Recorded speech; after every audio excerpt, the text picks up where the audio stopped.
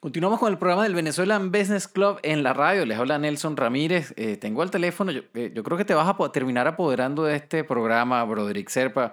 Bienvenido una vez más al programa del Venezuelan Business Club.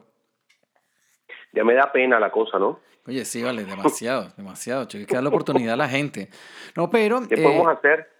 ¿Cómo nada, hacemos para arreglar eso? no hay que hacer nada. Lo que hay es que contarle a la gente lo que estás haciendo, que estuvimos en el desayuno pasado hablando de tu nueva obra de teatro, que eso es una sorpresa para todo el mundo. Demuestra que eres multifacético, multitalentoso el hombre. Así que vamos a hablar de Me agarraron el bate. Cuéntame de dónde salió todo esto, que me parece además una tremenda idea y me parece bueno que estés pues explotando todos los talentos. Y cuéntanos cómo es, dónde está la cosa, cuéntanos todo el detalle. Bueno, tú sabes que yo creo que hay que probar, ¿no? Cosas en la vida. A mí se me ocurrió de repente una historia y, bueno, agarré y dije, bueno, vamos a tratar de darle sentido, ¿no? Pedí una obra, le dije a un amigo, oye, préstame una obra tuya para yo ver cómo se construye. Y lo vi y me atreví entonces a hacer con la historia que se me había ocurrido ese trabajo de llevarlo al mismo sentido de lo que él me estaba dando, una obra de 15 minutos Ujú. de microteatro, bueno, sabes que ahora dicen microteatro, no, teatro breve. Ah, ok, ok. Microteatro suena así como medio despectivo, ¿no? Muy bien. Bueno, el caso de la cosa es que me puse y mira, escribí una obra que tiene su parte cómica, que tiene muchos giros, que penetra en una relación de amistad de dos amigos, que hace una serie de vueltas bastante diferentes. Yo sigo pensando que está un poco sonsa desde mi punto de vista, porque yo seguí pensando que le podía meter más cosas, pero ha recibido buenas críticas. Me gustó mucho una crítica que me hizo Alba Roversi. Me dijo que quedé sumamente impresionada, no de lo que vi, sino de lo que sentí que había alrededor de esta amistad de estos dos amigos, ¿no? De estas dos personas que son un par de ex peloteros de ligas menores que nos cuentan su fracaso. Yo recuerdo que una vez estaba hablando contigo y te contaba que el béisbol es un deporte que está lleno de fracasos y derrotas, ¿no? Ajá. Quizás es una de las pocas actividades humanas donde alguien con un 70% de fracaso, en el caso de un bateador, pues es considerado como muy bueno. Uno no se puede imaginar un médico fallando el 70% de las operaciones, o un avión cayéndose el 70% de las veces, o aviones cayéndose el 70% de las veces que levantan, bueno, ¿no? Ujú. Pero un pelotero que falla el 70% de las veces batea 300 y es muy, muy, muy bueno. Y uno lidia con el fracaso en el béisbol, y esto básicamente es esa exposición de esto, ¿no? Del fracaso de dos tipos que estuvieron en las menores y nunca llegaron, a pesar de todo el talento. Entonces nos explican por qué no llegaron y cuáles son las consecuencias, ¿no? Y nos hablan un poquito de lo que es el béisbol en medio de la amistad. Lo que te quiero decir es que quizá esta obra yo la ambienté en el béisbol, pero la he podido haber ambientado en cualquier cosa, porque realmente la obra no trata de béisbol, está ambientada en el béisbol, pero trata es sobre las relaciones entre dos muy viejos amigos con más de 30 años de amistad, Nelson.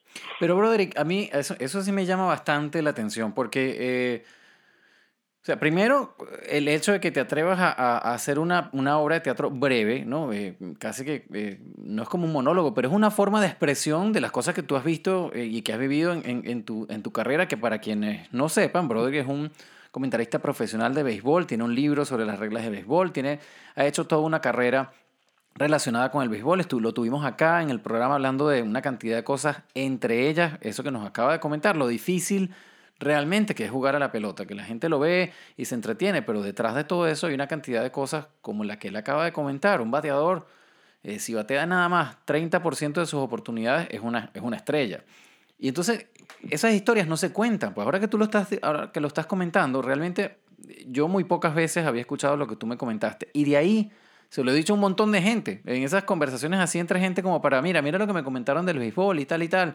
Pero realmente son cosas que no se comentan a diario ni la gente lo sabe. Entonces a mí me parece muy bueno que hayas elegido pues ese canal como para, y de ahí tiene que haber contenido muchísimo más de lo que tú metiste ahí. O sea que me imagino que debe haber oportunidad para seguir haciendo cosas parecidas, pues, ¿no? Sí, tengo pensado hacer otra cosa que le va a gustar a la gente, todavía no lo voy a decir, pero le va a gustar mucho sobre todo a los venezolanos. Ajá, ajá. Que viene dado con esto, ¿no? Y precisamente con lo intrínseco que es el deporte. Mira, Nelson, un equipo que gana 100 partidos es un tremendo equipo en las Grandes Ligas, es un equipo que seguramente queda campeón de su división y es un equipo genial y que ganó mucho. Ese equipo que ganó 100 partidos en una temporada de Grandes Ligas perdió 62. Imagínate. Uh-huh. Entonces tú tienes que lidiar, aunque seas muy, muy bueno, con más de un tercio del tiempo perdiendo. Entonces vas de derrota en derrota. De repente hay tanta gente jugando en el mundo, pero hay una sola liga de Grandes Ligas. No es el fútbol, Nelson, en donde tú en cada país tienes una liga profesional. Entonces, ¿cuántos jugadores profesionales hay en el mundo de fútbol? Bueno, miles, ¿no? En el béisbol no. En el béisbol hay 25 sujetos que juegan en 30 equipos. Yo no sé cuánto da esa multiplicación, pero vamos a sacarla así por decir 750 peloteros de Grandes Ligas solamente. Uh-huh. No hay más. Tú puedes hacer lo que quieras, tú puedes tener el nivel que sea, tú puedes creerte lo bueno que te creas, pero solo 750 personas en el mundo entero juegan béisbol de Grandes Ligas, ni una sola persona más. Entonces, ¿cuánta gente queda en el camino? Ese precisamente es el caso. Uh-huh. Este es el caso de estos dos sujetos que se quedaron en el camino muy a pesar de que ellos ganaron la Serie Mundial de Ligas Menores. Bueno, ellos te explican por qué, pues, qué es lo que pasó, por qué pasó en medio de una conversación en donde también se juzga la amistad entre dos sujetos, etcétera, etcétera. Broderick, y ahora que tú comentas sobre ese proceso creativo, o sea, le pediste a alguien que te prestara una obra para tú más o menos ver cómo iba, ¿esto te ayudó a alguien a dirigirlo, a montarlo? O sea, ¿cómo te asesoraste para terminar el trabajo? Sí, claro que sí. Cuando la terminé de escribir, se la presenté a un escritor venezolano que es una genialidad de escritor por lo prolífico, por la pluma fácil que tiene, por lo rápido, por la mucha creatividad que tiene, que es Enrique Salas. Uh-huh. Se la di a él, le pedí la opinión, se la di a Indira Leal, le pedí la opinión y bueno, ellos dos se encargaron de también ayudarme a montarla. Enrique la dirige, Indira la produce, con la asistencia de producción de Marianela Carrillo. Uh-huh. Y, ¿Quién será Marianela Carrillo? ¿Quién será? Es mi esposa además. Es mi esposa además, y además ella está en el container manejando los controles, dándole la bienvenida a la gente. Imagínate, estamos qué bien. En grupo, ¿no?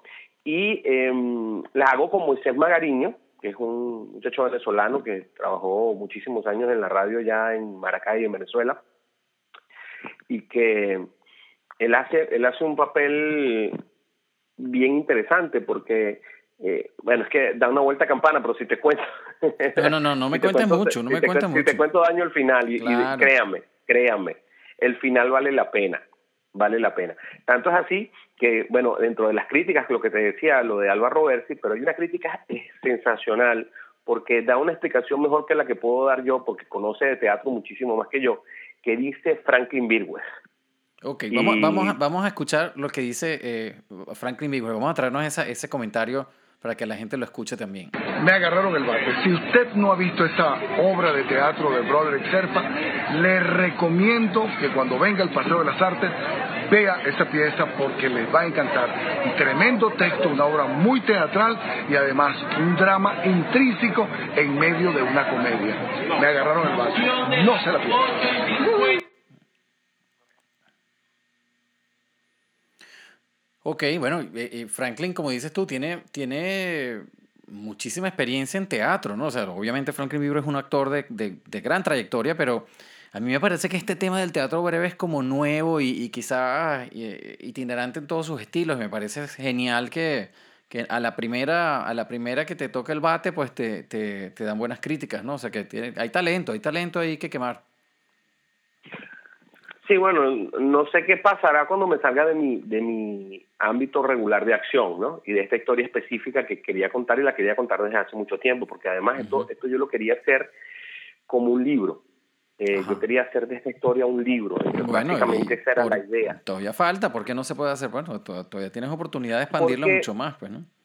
Porque no tengo la suficiente paciencia de sentarme a escribir un libro.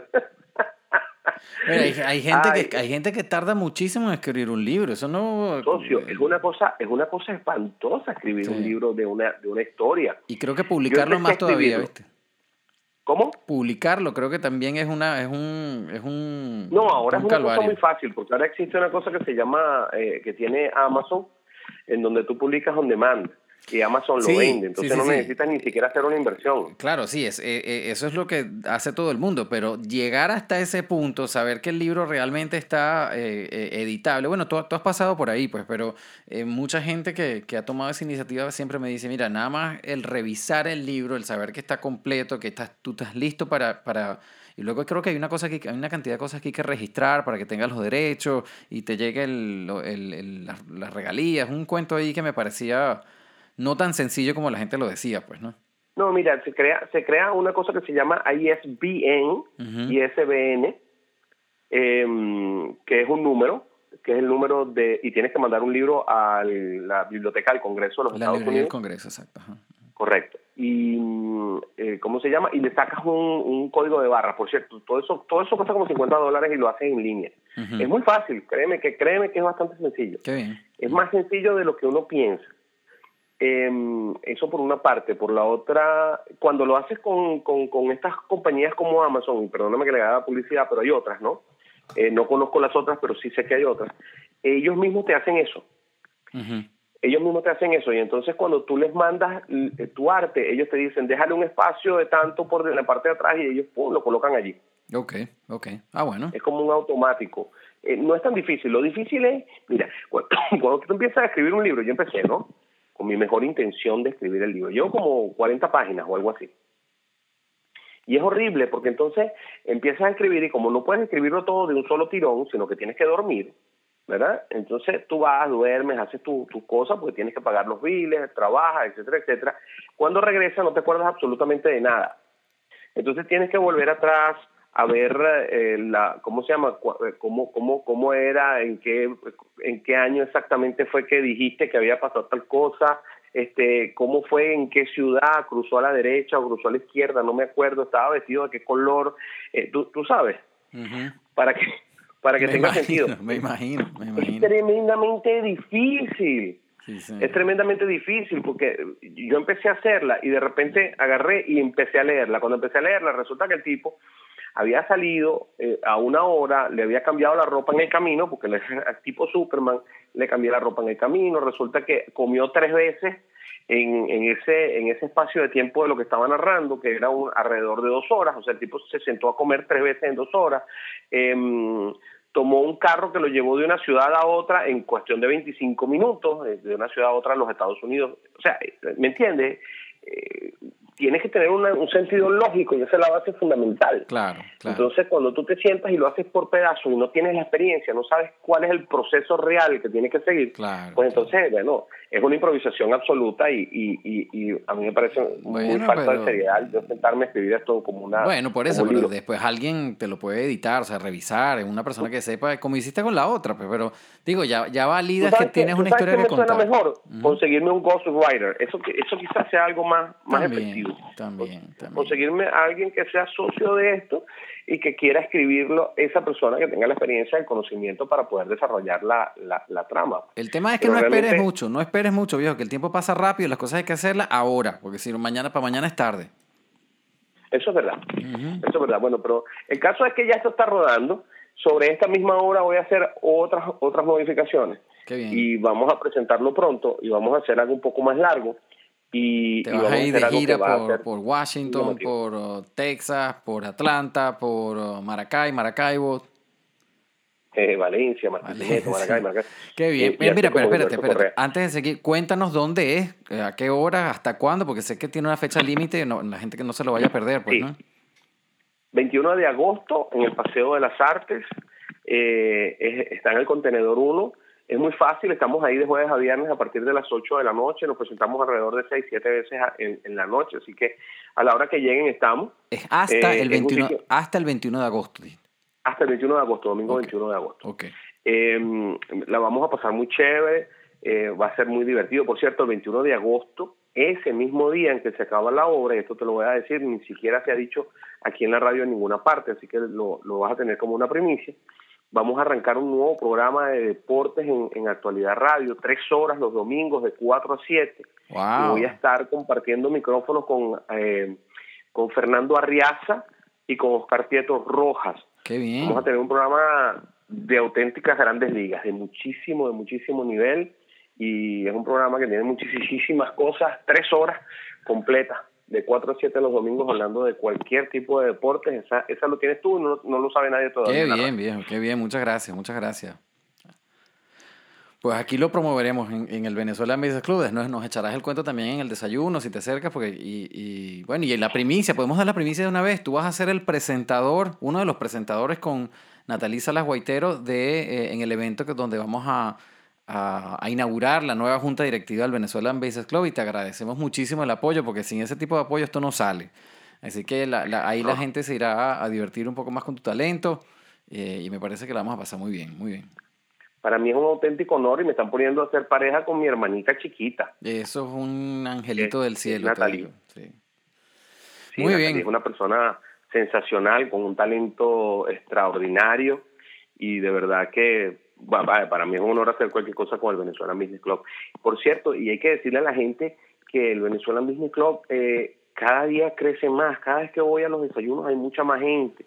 Y hay una cosa muy interesante que me ha estado pasando en el Venezuelan Business Club, que tal como está pasando en la sociedad de Miami, está habiendo un recambio en las personas. Yo antes iba al Venezuelan Business Club y conocía absolutamente todo el mundo, pero ahora mismo hay una cantidad de gente por conocer, que está yendo a los desayunos muy interesante, gente que está llegando, que tiene poco tiempo aquí, gente a quien ayudar, pero que también trae ideas nuevas, viene con cosas frescas, viene con ese ímpetu del recién llegado, digámoslo así, y que están haciendo cosas muy interesantes y están trayendo unos niveles de inversión bien interesantes. Yo creo que el Venezuelan Business Club tiene que estarse poniendo muy de moda en todos lados, porque por esto, ¿no? Hay sangre fresca, y esta sangre fresca está empujando a nuestra invasión de Miami, la invasión venezolana a Miami. Sí, señor. Sí, ojalá, porque te digo, el BBC... A mí una de las cosas que más me gusta y por la que estoy ahí es que siempre ha sido una organización muy espontánea, pues, ¿no? La gente va ahí, aporta lo que tiene que aportar, y te encuentras con gente que tú no tienes ni idea de dónde vienen, y cuando conversas un rato con ellos, pues como dices tú, traen un montón de ideas y tienen un montón de experiencias que pues te quedas frío, ¿no? Porque tú te sientes aquí que bueno, tienes tiempo y estás ahí para ayudar a la gente, pero resulta que, o sea, lo que hay es que darle un empujoncito, porque la gente tiene mucho talento, pues, ¿no? Sí, pero es que además vienen con unas ideas muy frescas. Están trayendo unos niveles interesantes de inversión, que también es algo interesante. Y están necesitados también de que uno les aporte un poco de la experiencia de los años, ¿no? Claro. De estar aquí, de conocer un poco más el sistema. Yo creo que hay tantas cosas que podemos hacer para que unamos esfuerzos y poder sacar adelante esta, como yo le llamo, la invasión venezolana a Miami. Ya nos estamos viendo mucho en los medios de comunicación. Bueno, para mí es un orgullo estar hablando contigo, que eres un tipo que tiene unos Grammys encima. Yo compré unos Grammys en China, por cierto, no me salieron muy bien, porque pásame no uno, la gente los nota. ¿Cómo? Pásame uno para tenerlo aquí, porque uno no sirve, uno solamente no sirve. En Alibaba lo venden. Bueno, lo venden por centenares, además, lo venden por centenares. Buenísimo. Tú sabes que eso es un cuento buenísimo, ¿no? Porque una vez yo estoy en el noticiero de Mira TV, que yo producía, y entonces estábamos bromeando con el Grammy, ¿no? Con el Emmy. Ay, vamos a ganarnos un Emmy, que el Emmy para allá, que el Emmy para acá. Entonces digo, mira, la única forma que nosotros nos ganemos un Emmy es comprándolo. Y uno de los periodistas que trabajaba con nosotros, a modo de chanza, él trabajó en China. Él estuvo en China con un portal que es chino, pero en español, que se llama china.com. Y entonces él agarró y se puso a buscar en portales chinos, porque me dijo, los chinos venden todo, ya tú vas a ver que ellos venden un Emmy. Yo le digo, no, eso no lo pueden hacer. No, sí, ya tú vas a ver, agarró y de verdad venden el Emmy. Venden el Grammy, venden el Oscar. Y lo más gracioso es que estos premios tienen un peso específico, o sea, ellos pesan, ¿no? Y tú sabes que el premio es verdadero no, porque por el peso, la cuestión, ¿no? Y entonces el Emmy en específico dice, y tiene el peso correcto. Imagínate. Qué cosa tan ridícula. Y es bonita. A mí me dio mucha risa, pero bueno, sucede, ¿no? Cada vez que yo le digo a la gente del premio, lo primero que hace es agarrar el teléfono y buscar en internet a veces consiguen a ver si es verdad o no. Siempre lo hacen porque la gente sí no lo cree. Pero te digo, ahora que tú lo dices, quién sabe cuántos tendrán esos premios por ahí comprados y uno no tiene ni idea, pues, ¿no? Pero al menos... Claro, pero lo peor es que esto es tan fácil de verificar porque tú te metes en la página web del premio y ya sabes quiénes lo ganaron y quiénes no. Exacto. Es muy sencillo. Pero bueno, si tú lo tienes en tu casa y no dices nada, sino que la gente lo ve, lo verá y entonces tú no dices nada y la gente lo sigue viendo y tú no dices nada. Es como los médicos, ¿no? Que tú vas al médico y yo por lo menos me entretengo muchísimo viendo en el médico, leyendo todos los ¿cómo se llama? Los diplomas que tienen los médicos. Uno no lo va a verificar, pero uno lo ve. Señor, la verdad que sí. Bueno, señores, estamos hablando con Broderick Serpa, invitado perenne, yo creo, con este programa y amigo del Venezuelan Bassist Club, que siempre nos ha apoyado de muchísimas maneras. Pero Broderick tiene está estrenando una nueva etapa como escritor de esta obra de teatro breve que está en estos días en el Paseo de las Artes. La pueden ver hasta el 21 de agosto. Se llama Me agarraron el bate. Y estas obras duran poco tiempo, ¿verdad, Broderick? O sea, son 15 minutos. Sí, 15 minutos. 15 minutos y se presentan 5 o 6 veces al día. La hacemos por 6 semanas en este caso. Y bueno, es un ejercicio bien interesante, es algo muy divertido. La gente tiene la posibilidad de ver teatro muy, muy de cerca. La distancia es, bueno, de menos de 1 metro, 5 pies, 4 pies, cuando mucho, 3 pies. Estás tú de los actores. Se hace en un sitio muy, muy, muy personal. La historia se convierte en tu historia en un momento determinado porque es que todo está muy cerca. Y es un reto bien complicado y difícil, tanto actoral como de escritura, el poder hacer que una historia fluya durante 15 minutos y que tenga sentido, que te llegue la historia, que la entiendas. Es como un cuento infantil. Eso es verdad. A mí me pasa un cuento infantil, porque los cuentos de niños son muy cortitos. Uno nunca ha valorado, pero el cuento si tú te pones a ver el cuento de la Caperucita Roja es muy corto. ¿Y qué pasó? Ella iba caminando por el bosque, la vio el lobo, le hizo la pregunta, se fue, se comió a la abuela, llegó a Caperucita, le hizo las 3 preguntas y salió corriendo y se consiguió con el leñador y el leñador mató al lobo. O sea, es así de corto. Realmente es así de corto. Pero como dices yo no me imagino a la Caperucita en 15 minutos. Tendría que escribir mucha tontería. Tendrían que hablar mucho para que durara 15 minutos y de eso se trata. Claro, pero igual comprimir una historia en 15 minutos, a veces yo me imagino se debe complicar. A mí me pasa mucho cuando hago música para video, que tengo que apoyar las imágenes y contar una historia en música en 30 segundos a veces, o en 1 minuto y medio. Y eso tiene arte, pues, y al mismo tiempo resulta que pues en poco tiempo cuentas bastante y eso también es satisfactorio, pues, ¿no? Da bastante gusto. Pero bueno, otra vez, en el Paseo de las Artes, hasta el 21 de agosto, jueves y viernes dijiste, Broderick, ¿verdad? No, miércoles, jueves, viernes y sábado. Jueves, viernes, sábado y domingo. Jueves, viernes, sábado y domingo. Ese es los días. Desde las 8 de la noche. En el Paseo de las Artes, que eso está en la 3635 Northwest de la avenida 78. Eso es al lado del Palmetto. Uno se sale en la 36, cruzas a la izquierda en la 78 sería. Y ahí 79. Y puedes encontrar queda exactamente atrás del nuevo Animal Shelter, que por cierto está hermoso. Yo no sé si tú lo has visto, pero el Animal Shelter nuevo es una cosa así. Tienes que ir, porque ahora los perritos y los gatitos ya no están en jaulas, sino están en vitrinas. Ah, ya, ok. Sí, bueno, yo vi uno en Broward parecido y me acuerdo haberlo comparado con uno que había visto en Miami, sí es diferente. Qué bueno que hicieron uno nuevo. Hicieron uno nuevo y tiene un espacio para que los animalitos caminen, para pasearlos. Tú tienes como más posibilidades de estar en contacto con ellos, porque tú te puedes meter en unas jaulas donde los pasean. Es una cosa diferente a aquella cosa tan horrible que había antes que parecía una prisión. Qué bien. Bueno, señores, así que no se lo pierdan, apoyen a Broderick, que además la historia tiene muy buenas críticas y sin duda, yo no la he visto, pero te prometo que la voy a ver pronto. La van a pasar muy bien. Así que, Broderick, una vez más, muchísimas gracias por estar aquí. Pues si quieres despedirte de tu público, caballero, despídase. A ti, Nelson. Gracias mil veces por darme la oportunidad. Muchísimas gracias a todo Miami que nos ha estado apoyando, nos ha estado yendo bien. Es divino ir al Paseo de las Artes. Vayan, la van a pasar tremendamente bien. Tiene un café, tiene un bar, tiene una pizzería que se comen unas pizzas de pita chiquitas, espectaculares, tienen unos sabores impresionantes, es decir, usted puede ir a pasar la noche allí muy divertido, tienen la posibilidad de que le caminen por al lado todas las estrellas que usted conoce de la televisión, de tomarse fotos, el selfie ese que está dominando nuestra vida por todas partes, y me han dicho que hay 5 o 6 Pokémones para la gente que le gusta ver los Pokémones. Imagínate tú. Está bien. Qué bien, bueno, también, para el que quiera ir por eso, me dicen que hay o 5 o 6 que están ahí mismo dentro del paseo. Un motivo más, pues, qué bien. Bueno, señores, vamos a continuar por aquí con el programa del Venezuelan Business Club. Les habla Nelson Ramírez. Usted está escuchando Actualidad 1020, 1040. No se vaya, que tenemos más programación.